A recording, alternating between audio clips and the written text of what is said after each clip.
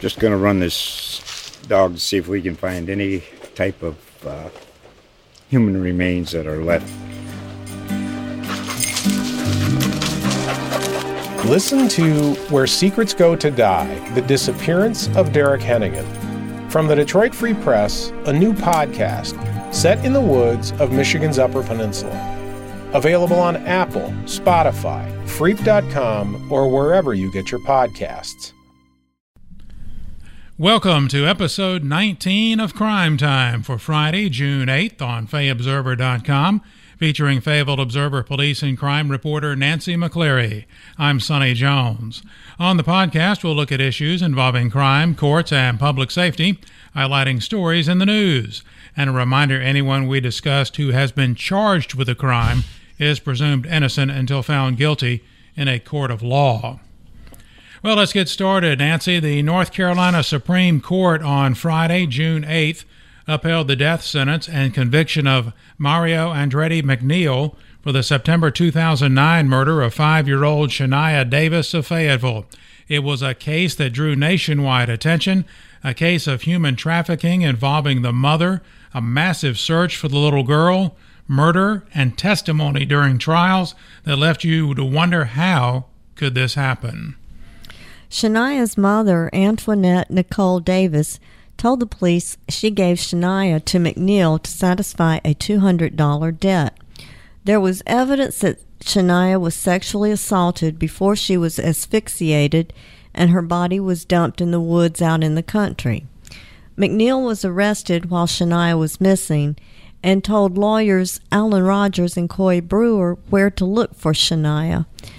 Rogers and Brewer then told law enforcement, which had been conducting an extensive search for her.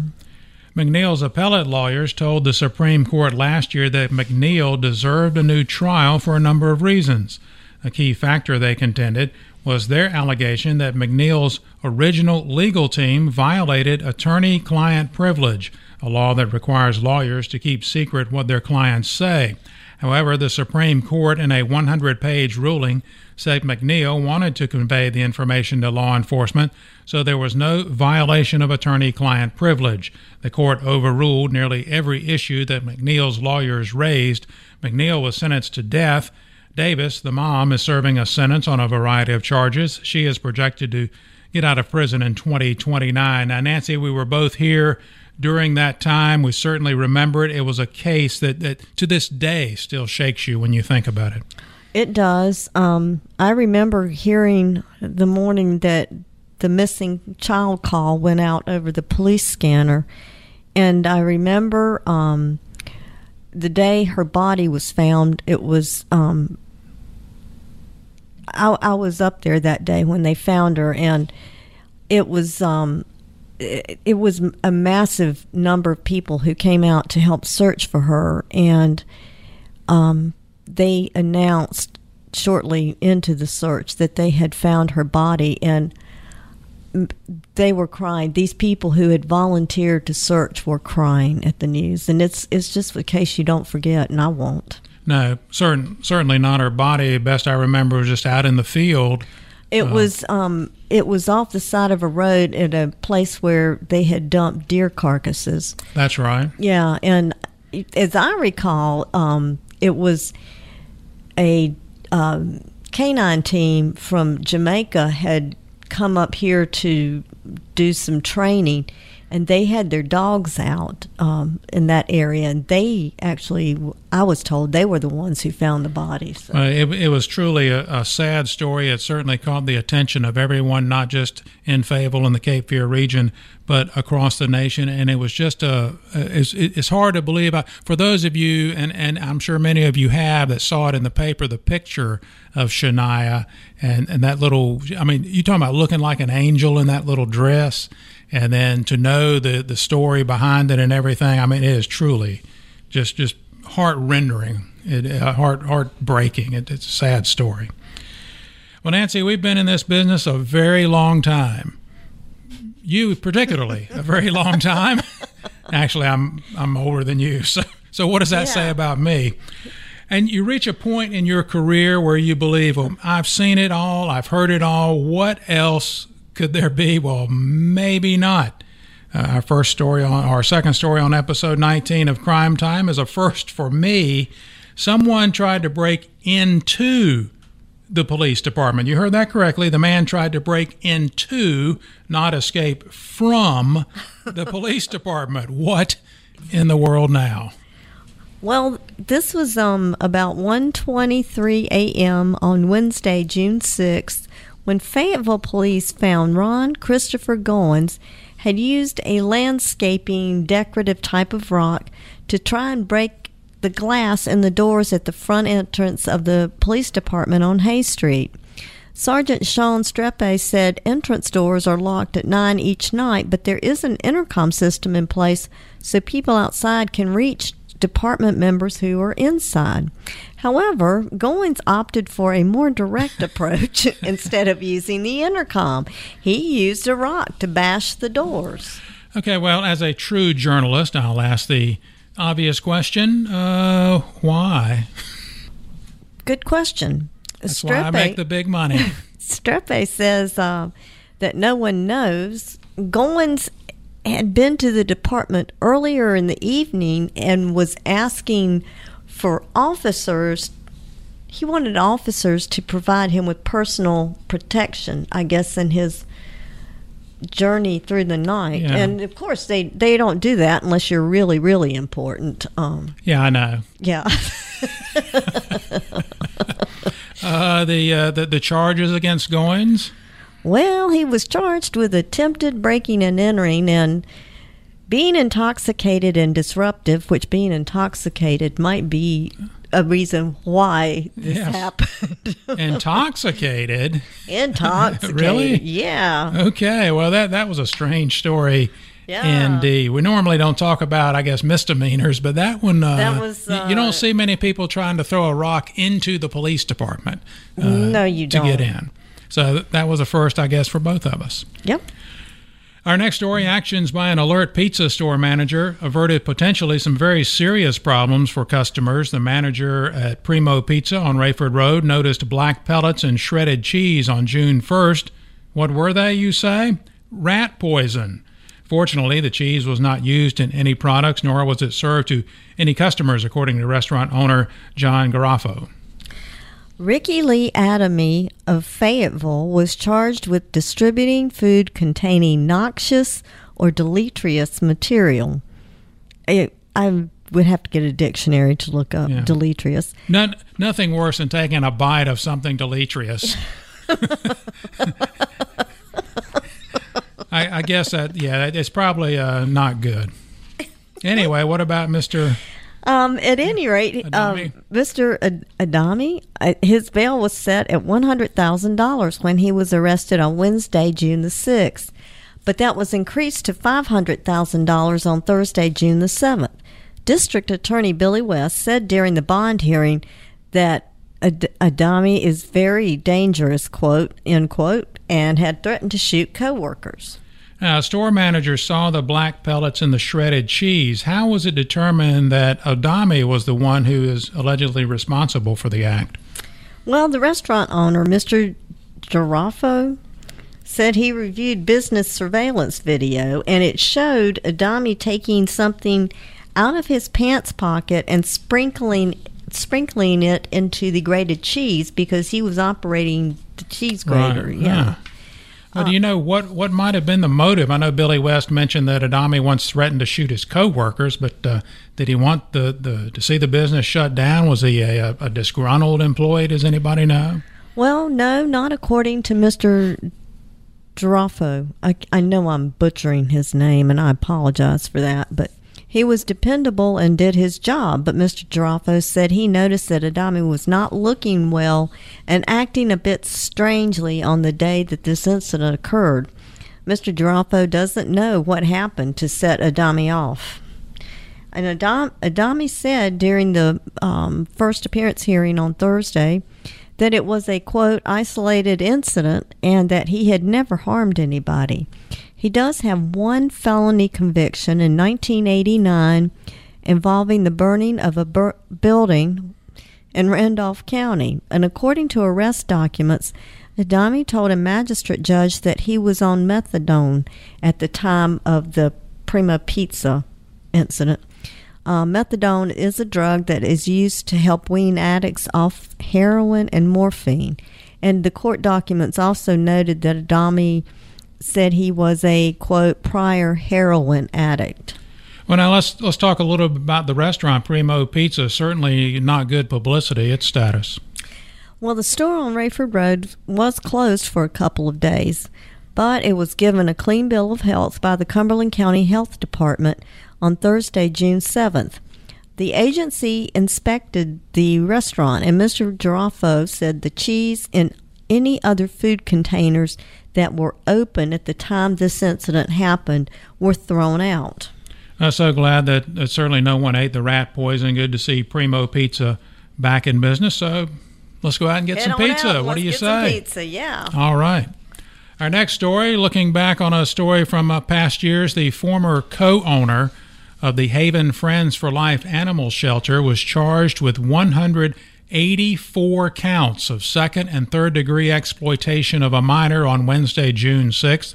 That is in addition to the 114 child pornography offenses brought against 71-year-old Stephen Spear in 2017.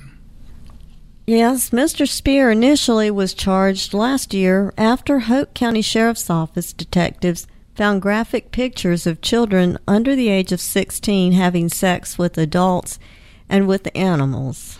Well, these new charges this week, is that tied to the investigation from 2017 when Spear was charged? Have detectives found more evidence and led to these more recent charges? Well, actually, this goes back to 2015 when the Hope County Sheriff's Office and state officials began looking into complaints of animal cruelty and neglect at the Haven. And as part of the investigation, I've been told, they seized computers and records from the couple's home, and that's where they found the pornographic material. And, of course, who can forget those heartbreaking images from January 2016, I believe it was, when the American Society for the Prevention of Cruelty to Animals removed 697 dogs, cats, and other animals from the Haven Friends for Life animal shelter. Spear and his wife, Lyndon Spear, were charged with 17 counts of animal cruelty and 3 counts of possession of a controlled substance, which stemmed from a medication that was found on the property that was not authorized. Now, as far as the animal cruelty case, what's the status there? Because I know that certainly drew a lot of attention, and I know you're a big animal person. Any update on the animal cruelty case?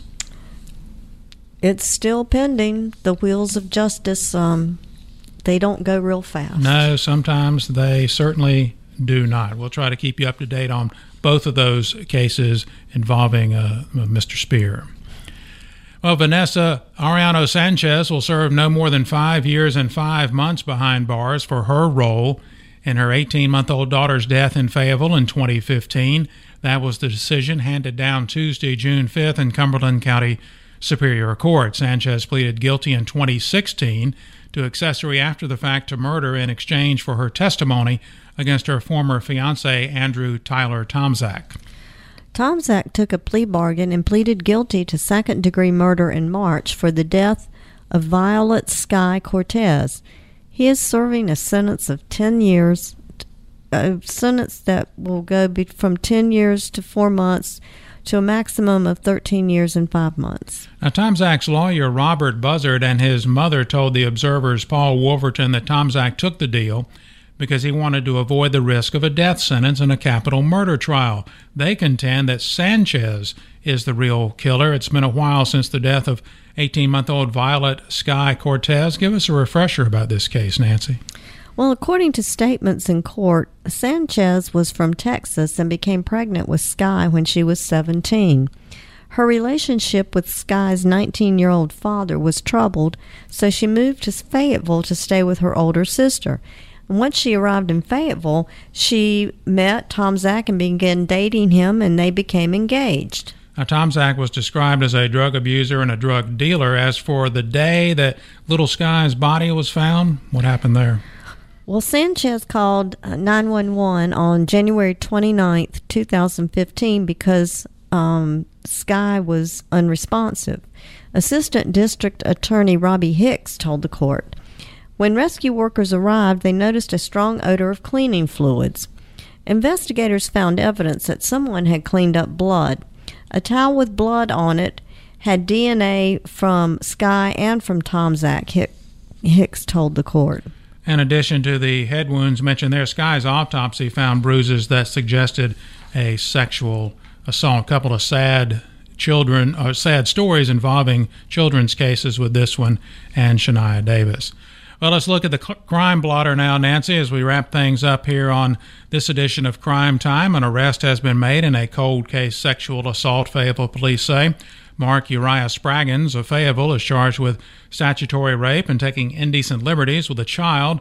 The alleged incident happened in October 2006. The victim, whose family was acquainted with Spraggins, was 13. Spraggins was arrested after authorities discovered in 2015 that the rape kit from the case had not been tested, police say.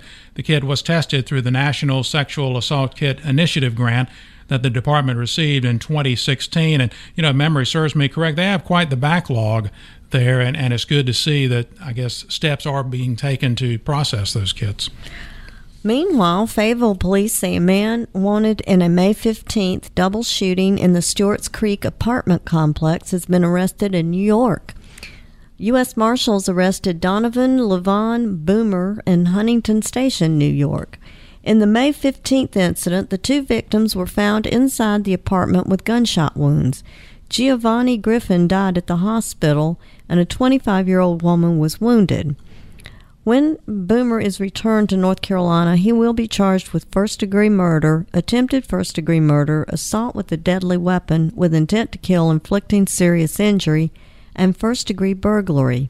He also faces murder charges in New York. So do you want me to say it? They lowered the boomer on him?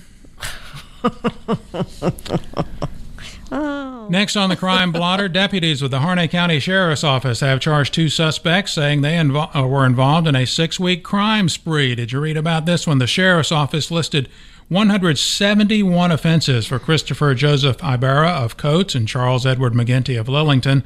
The crime spree between April 11th and May 31st included convenience stores in Bun Level and Lillington, a gas station in Cameron, a self-storage facility in Lillington, a seafood retailer in Cameron, and auto mechanic shops in Bun Level and Spring Lake, according to the Harnett County Sheriff's Office. And then we have the registered sex offender who was arrested this week after he was found on the campus of Westover Middle School, according to arrest documents in the Cumberland County Magistrate's Office. Mark Anthony Andrew Adams of High Point was charged with violating the sex offender registry guidelines by going onto a protected premises. The documents did not say why Adams was at the school.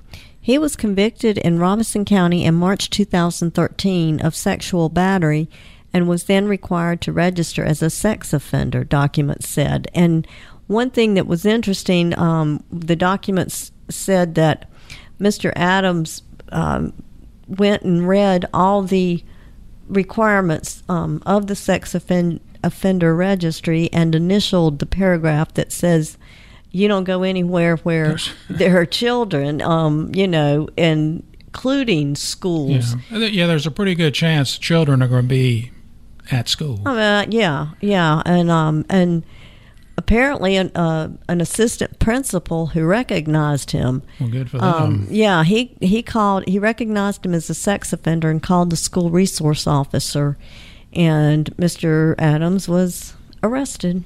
Well, we'll see how that turns out. Very interesting crime time. Some interesting stories and some very sad stories as well. That's it for episode 19 of Crime Time for Friday, June 8th. We welcome your comments and suggestions. You can reach me, Nancy McCleary, by email at nmccleary, that's NMCCLEARY, at FayObserver.com, or on Twitter at FO_McCleary. And it's 2 C's or you won't get it for McCleary. You betcha. You can reach me, Sonny Jones, by email at sjones@fayobserver.com or on Twitter at FO Sonny Jones. no underscore for me. Can I say one thing? No, go ahead. No, it's just if you guys are out there listening, and give us some feedback. Yes, give us some feedback, please, and let us know, what we can do to liven this up, even though some subjects aren't, they're not to be livened up. But we would love to have feedback from anybody who's listening, just so we could do something that you guys want to hear. Yeah, very well put. We are certainly open to suggestions, and what would you like to see us cover more, and how this show should continue to develop. We're only in week 19, so good thought. Again, Nancy, thanks a lot, and thanks those out there for listening. Hope you'll tune in next time for the next edition of Crime Time. Just going to run this dog to see if we can find any type of human remains that are left. Listen to Where Secrets Go to Die, The Disappearance of Derek Hennigan. From the Detroit Free Press, a new podcast set in the woods of Michigan's Upper Peninsula. Available on Apple, Spotify, Freep.com, or wherever you get your podcasts.